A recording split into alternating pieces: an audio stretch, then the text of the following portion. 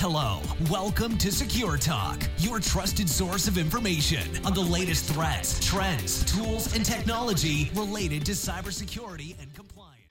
Hello, everybody. Welcome to Secure Talk. Secure Talk is brought to you by Adequest, your cybersecurity and compliance partner. My name is Mark Schreiner, and I'll be your host for this episode of Secure Talk. Today, we're being joined by Mark Testoni, who's the CEO of SAP National Security Services. I think that's also referred to as NS2. Is that correct, Mark? Correct, Mark. Yeah. National Security Services is a large mouthful for guys like me to say, so we had to come up with an abbreviation. I'm all about abbreviations. That's good. And I hope I pronounced your last name correct. You did. You got it correct. Thank you. 50-50 there. So there we go. So where are you at now, Mark? I'm down in the West Palm Beach area, actually. I kind of commute back and forth between here and Northern Virginia time to time. So that's yourself? Nice. I'm in Seattle, and we've had like 4 days in a row of sunny weather, which, if you're familiar with the area, is very unusual. And we've got like another week of no clouds in the sky. That's usually like July and August out there. For like a week, right? Like a week. Yeah. Beautiful part of the country, as is this right now. It's very nice. Exactly. Well, I mean, if everybody's looking for silver linings for this pandemic, and one of the things is it's freed up a lot of people to work from various locations. I just interviewed somebody last week who runs a Silicon Valley startup, but took his family down to Palm Springs. He says, I can't deal with the kids at home. We go down here. They've got the pool, and we can do that because of the kind of fluidity of where we're at with. It's an interesting point. Not to distract from what you want to talk about, but I think people talk about getting back to normal. I think we're kind of in the newer normal now. It's going to evolve a little bit back more towards. But I think somewhere between what we were doing 18 months ago and what we're doing now is where the new normal will be. I totally agree with you. And then you look at places like, the U.S. has been kind of on this flex work from home, remote work, trajectory for a while. I spent a lot of time in Japan, for example, and corporate Japan has been just, steadfastly against anything, no way, it's impossible. You got to be in the office exactly at 9, stay as late as possible. Everybody takes lunch at the exact same time.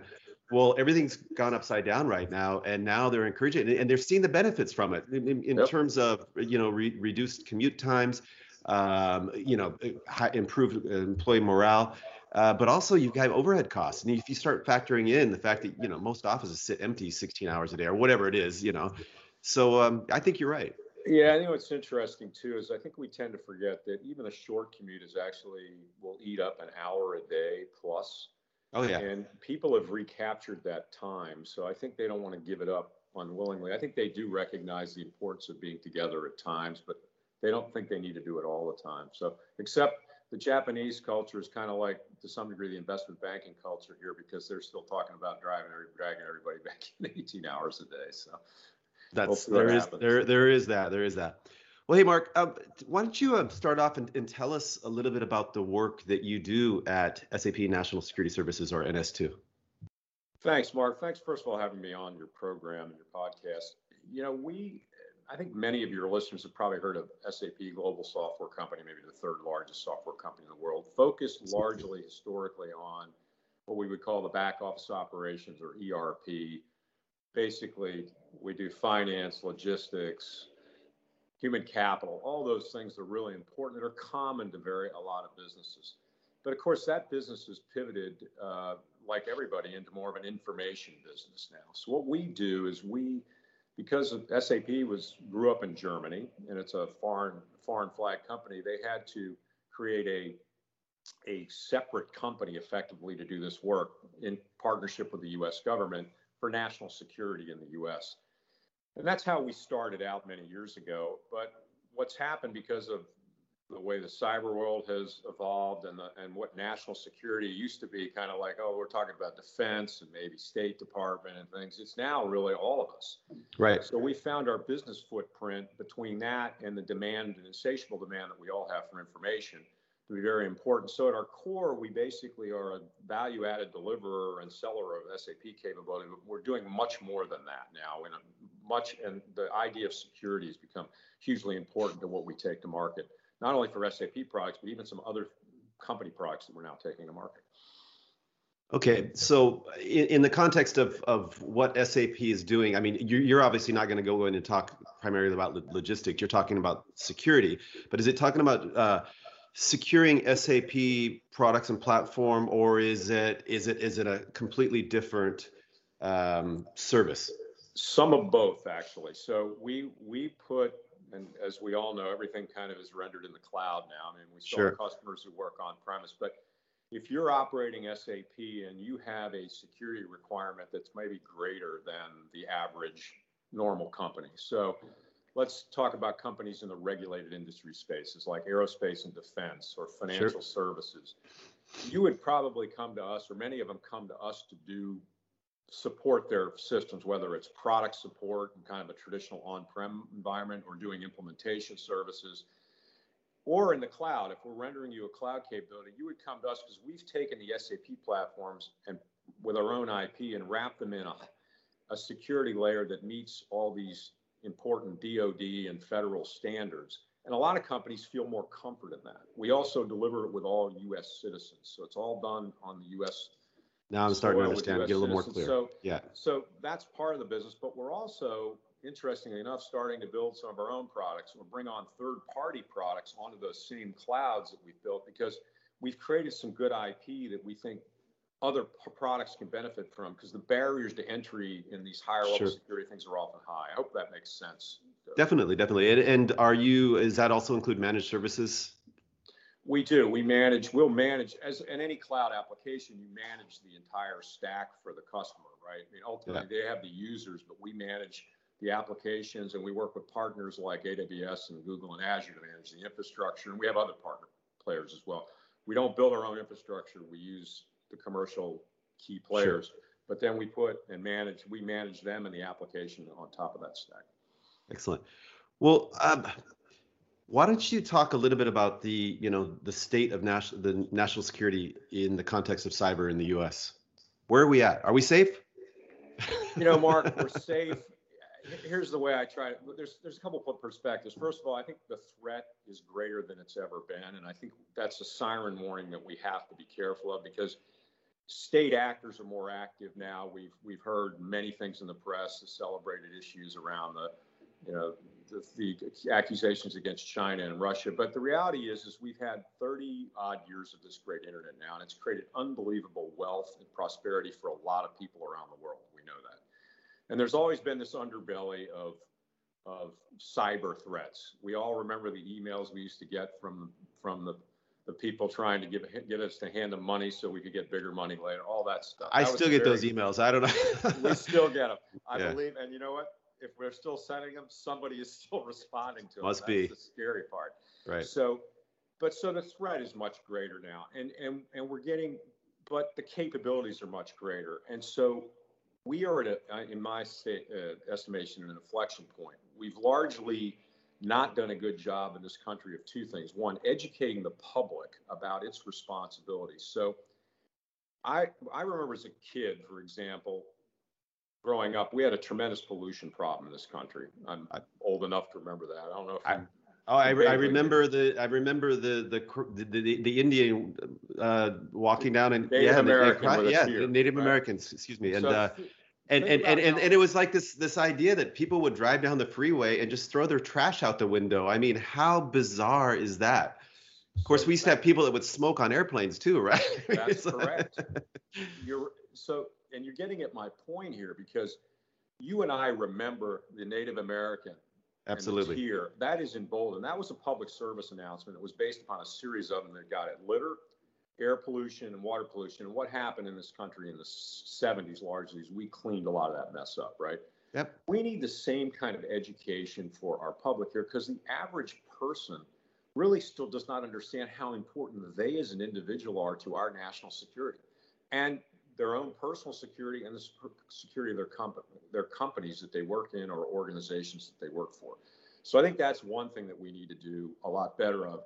The second thing is there needs to be more collaboration. The government and the private sector largely continue to operate independently around the cyber threat. And as I mentioned in my opening remarks, national security is much broader now. The stakeholders, think about all the stakeholders that each company are tied to, whether you're the government, the Department of Defense, and the number of providers. And this is real. So we all need to be in this together. And We've had a lot of ceremonial kind of activity over the years between, say, head leadership in the Department of Defense in Silicon Valley or leadership in government. We actually need to get together and collaborate around policies, everything from the privacy policy to how we will work as a team to not allow these state actors and others to exploit the crevices between.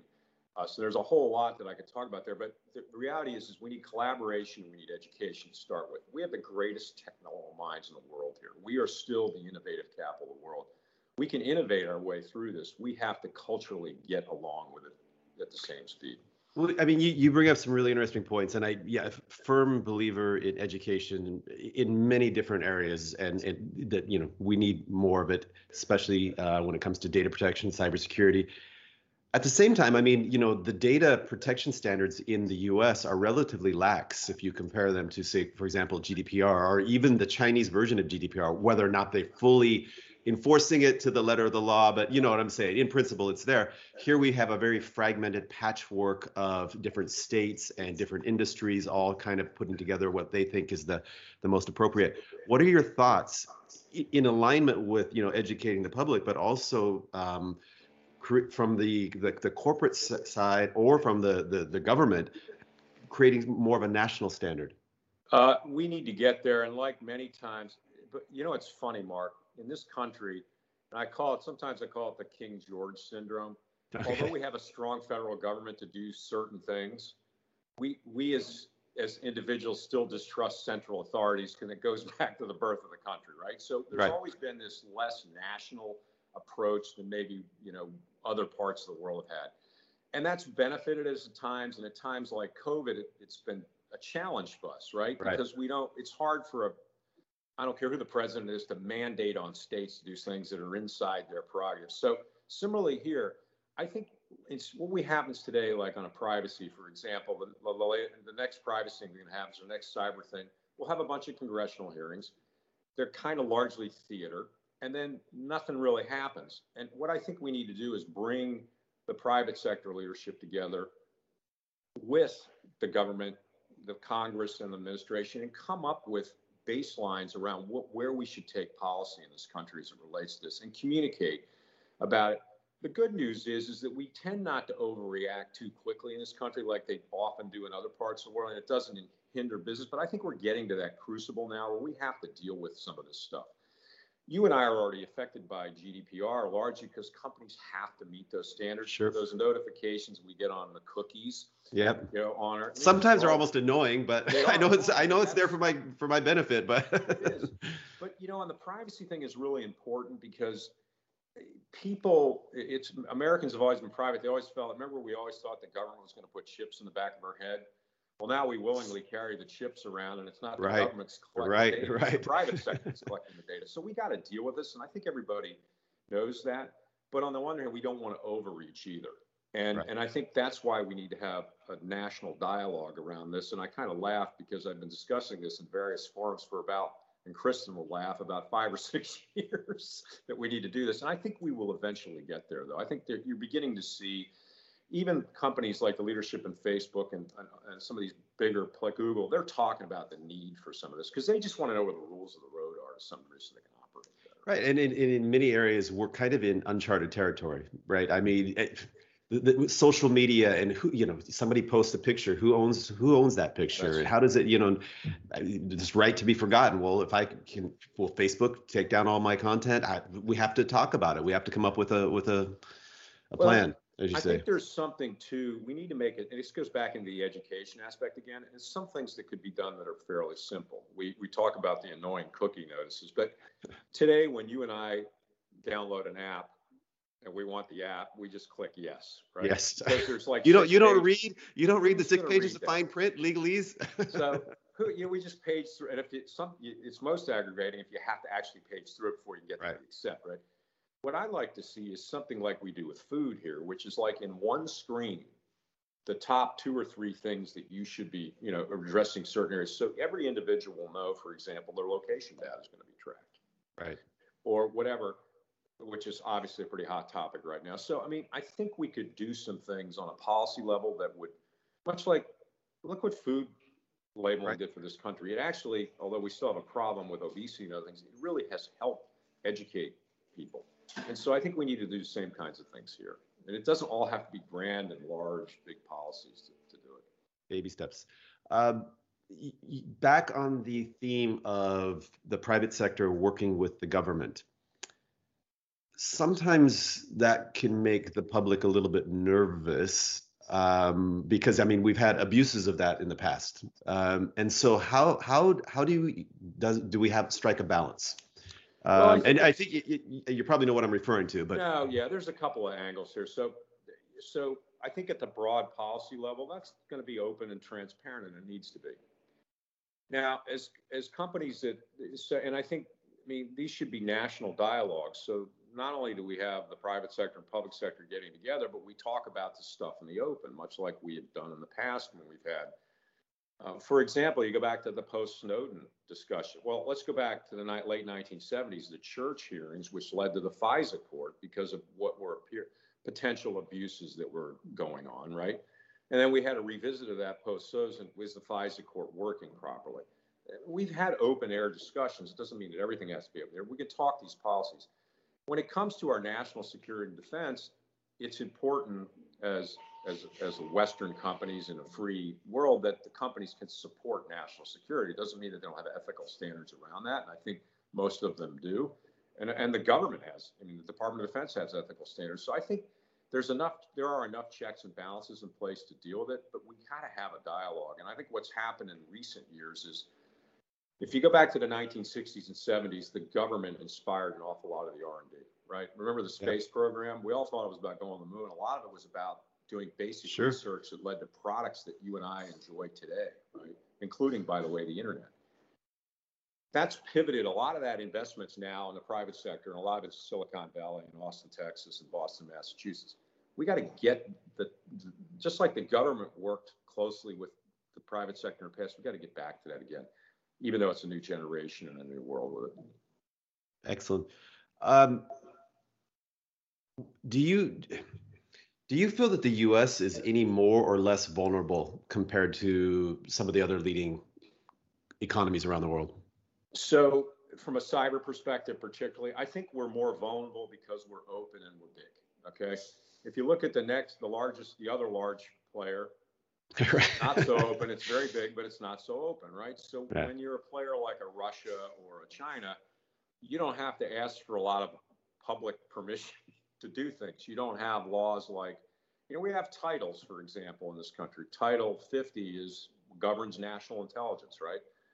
Largely that means you can't operate in the United States, right? Title 24 or 25 talks about federal law enforcement. That's the FBI. I mean, so there's lots of rules, as we all know, around this. Sometimes they get violated, but pretty much that doesn't happen over there. So we're open. We drive innovation, so we're a target for people stealing. So we're always going to be more at risk, which is why we've got to work better together to preclude it. I think there are things that we could do if we shared information on threats better between government and private sector, for example. The term collective defense gets thrown around a lot. General Keith Alexander runs a company by the name of IronNet, and they talk about this a lot. He's talked about this for years. He's the former director of NSA a number of years ago.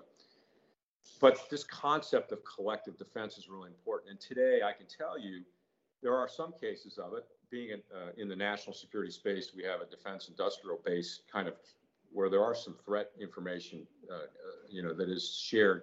But it needs to be much broader, and it needs to be much more participated with by the government, not just between, say, the private sector players and facilitated by the government. So I think there's much more we can do. Yeah, it's interesting because we're a Microsoft partner, and Microsoft has their cybercrime unit, and they cooperate very closely with the U.S. government, and have done some amazing things together. So there's definitely a track record for that. Anecdotal, and there's been a lot of good work that's done, but I think it's got to be more broadly, and we need to understand the interdependencies of many companies. Microsoft's a big player. I mean, SAP works very closely with governments around the world on certain things when they need to at times related to threats against the software platforms and all this. So these are all good things. We've got to build upon it because ultimately, when you have control over your society, you can operate at will overseas. It's different than when you're in an open society, and we're in that, obviously. Absolutely. It's funny. I'm sure you've been to China, but for people who haven't been there, it's like sometimes the control it's not so overtly obvious, but like you're in a taxi in Beijing and you're trying to do a Google search, and it's just taken forever to get the information. So what do? Is you hop over to Baidu, right? Just little things like that they can just put the brakes on so many things, and then they can monitor, and it's amazing. Those are things that we could, although much of what I think we as individuals don't realize how much we create data that goes into various things in this country, but the threat of the government collecting and managing it isn't here, which you have over there. And they clearly, somebody like you wanders into China and they know exactly what you're doing, where you are, and when you leave, and probably gave you a few parting gifts on the way back. Right. Exactly. Yeah. So let me ask you, I mean, you're CEO of a large organization, and ultimately you've got to, drive the health and profitability of that organization. You also need to keep abreast and aware of the latest threats. How do you balance that? And how important is it? For example, I know that the NSA just discovered some new vulnerabilities related to Microsoft Exchange Server. And a lot of people in the space immediately start talking about these different threats and, how they work and what you can do. But that's kind of very tactical. How do you manage the being aware, but also running a business? You can't, cybersecurity is like, I will say this, the cyber discussion inside my company and many companies is now at the same level as the discussion of the financial health. Okay. Mm-hmm. So, I mean, it's that serious. Okay. I have a security line of business effectively that largely helps us manage a lot of that. And it's got board level attention.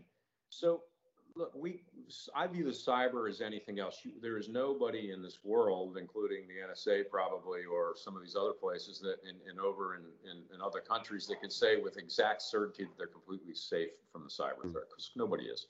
So what do? We all manage risk, and I call it managing your risk aperture, trying to make that risk profile lower.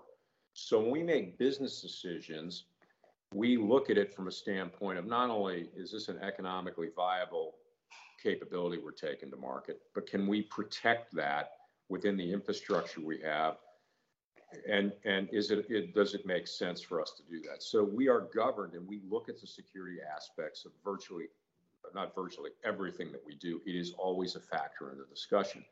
Notwithstanding that, you can't just be so obsessed with it that you don't do anything, right? And right. So my security team laughs at me because I remind them we do business-friendly security here. Right. So it doesn't mean we do stupid things, but we can't just say no, the answer to the Department of No. So we find ways, and actually it leads to some innovation. And I think, it's exciting in some ways because, it's just another parameter. We always thought about security, but we looked at security differently. So let's go 10,000 years ago. The caveman's walking around and he wants to protect his stuff, right? So he rolls a rock in front of his cave, right? Or cave woman. And then his security threat was a bigger cave person came by and rolled the rock out and stole his stuff. I mean, we've been dealing with this for years. So everything is a put and a take. There are some policies that we do, and you mentioned patching is a really important thing. I manage and we manage that very tightly to make sure that we're staying abreast. We isolate things when they happen. If we by chance have a server that might have been affected by something, we do all those blocking and tackling things. But strategy-wise, we're looking for business. We're building new products, but we do them with an eye towards security.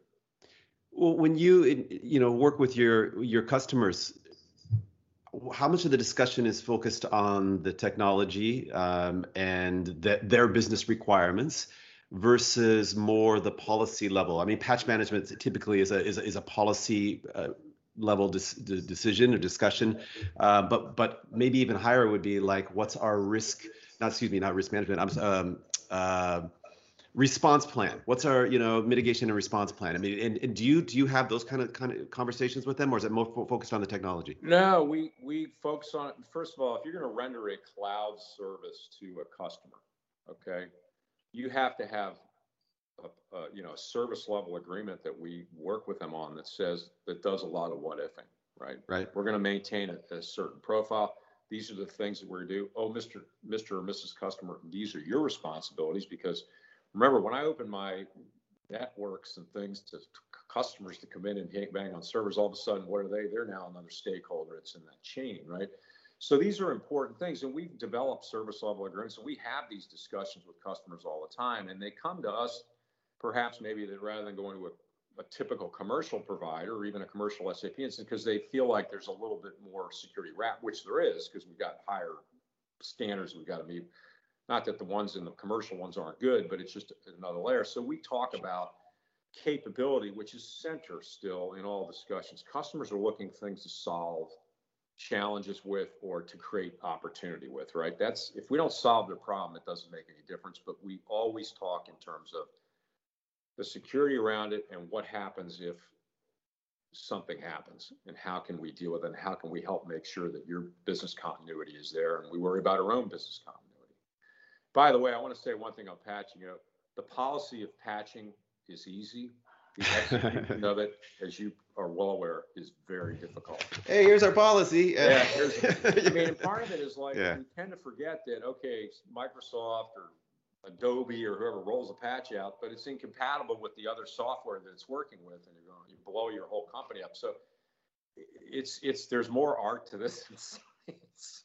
Well, yeah, and it also, so much of cybersecurity does come down to the human element too, right? I mean, you can have the policy in place, but if somebody's not actually doing it, doesn't get done. That's a leadership issue, and that's a control issue. And that's something that we we deal with very closely. So yes, we can't apply that patch because of X, Y, Z. All right, how do we isolate it? How do we then get to a place where we can apply that patch? And those are, we've all run into it with, say, our iPhone or Android too, right? Where we took a patch down and some corporate thing didn't work anymore, right? It happens all the time. So, but makes everybody so happy. yeah, really. Hey, so let me ask you just, I'm gonna 3 more questions, okay? What advice would you give to a CISO, especially in the one of the regulated spaces? Besides hire you. be business friendly. Okay. Keep a business friendly mindset. Because I'm certainly not a CISO. I'm not even a technical guy. It doesn't have a K in it somewhere when you spell technology. I forget. But be business friendly. In other words, don't advise your CEO and put policies in place, but always remember that whether you're a government agency or a commercial entity like mine or one that you work for, we all have customers we have to serve. So we have to balance these things. And depending on what it is that we're dealing with, the balance may shift one way or the other, but be business friendly. To me, it's kind of like lawyers that always got the joke of the Department of No. I've worked with great attorneys who help me get places and manage risks versus telling me I can't do so many things. Right? Isn't it amazing? Yeah, no, I really identify with the lawyer side, and they want to protect you, but you need to get the deal done too, right? I mean, and so there's that balance there. We've all of us that have been around sales, and we know this, right? Now, I'm an accountant by trade, which is interesting when you're in sales, because as we all know what RevRec is, revenue recognition is. It was always good to be an accountant dealing with RevRec. But it's the same thing. But even the good RevRec people will help you get to the desired state and not just say no. Sure. Okay, so second to last question.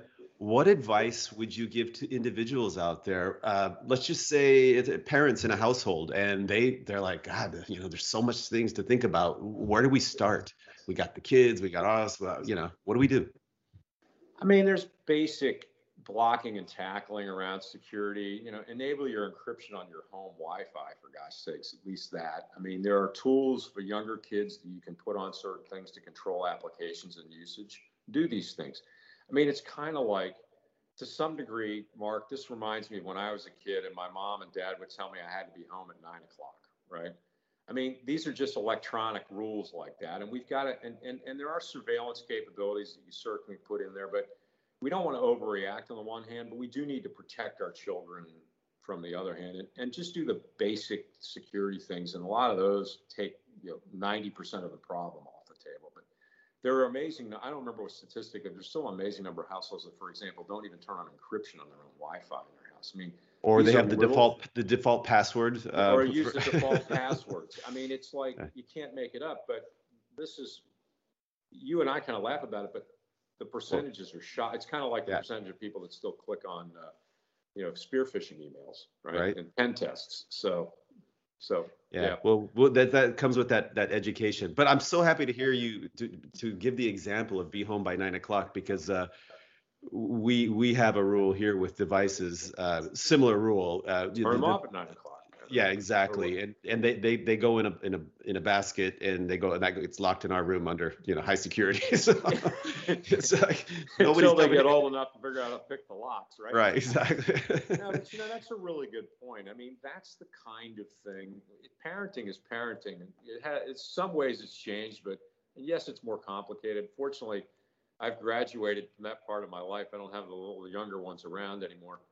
But those simple things are so important. And I think a lot of them are the same as they were when we were growing up. Excellent. I did have another question, and I forgot what it was now. So, any information that you'd like to share about SAP National Security Services, or yourself, or things to look forward, where you guys are going to be active? I mean, it used to be you talk to somebody and say, hey, we'll see you at this event, we'll see you at that event. So for people that are interested in what we do, we have a website, www.sapns2.com, and it talks a little bit about how we not only work with the SAP ecosystem, but we're now evolving into other places. We're about to launch a new product called Cloud Mixer, which I would point people to.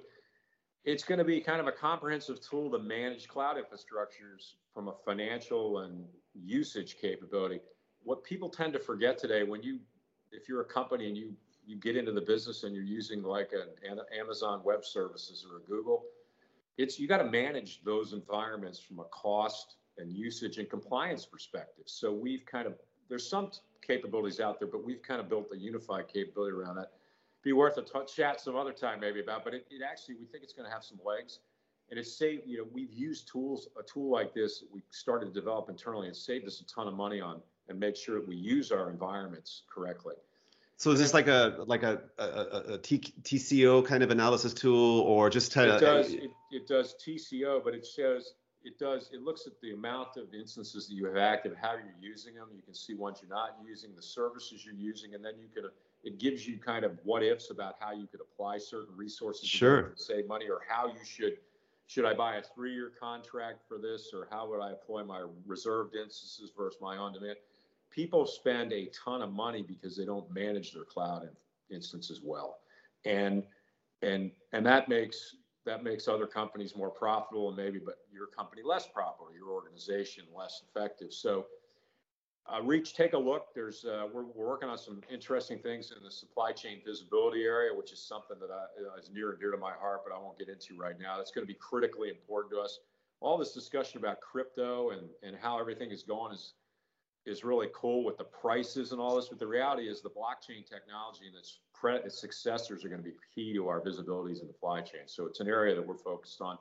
More to come there. And finally, I'd say to your listeners, as someone who's been around, I often get asking, what's one piece of advice people would give some people? And I'd say be curious. Right. I think it's something I'm sure you've learned and I've learned. Always ask that next question, because it's led to good things for me and our company and for many people. Just be curious and be there. So I think that's good life advice in general. That's great. Hey, Mark, great talking with you. Really have enjoyed this. Would like to have you come back sometime and talk about Cloud Mixer and anything else that you guys are doing. But to really enjoy this, and thank you so much. Mark, thank you so much, and enjoy that sun while you can out there in Seattle. Hello, welcome to Secure Talk, your trusted source of information on the latest threats, trends, tools, and technology related to cybersecurity and compliance.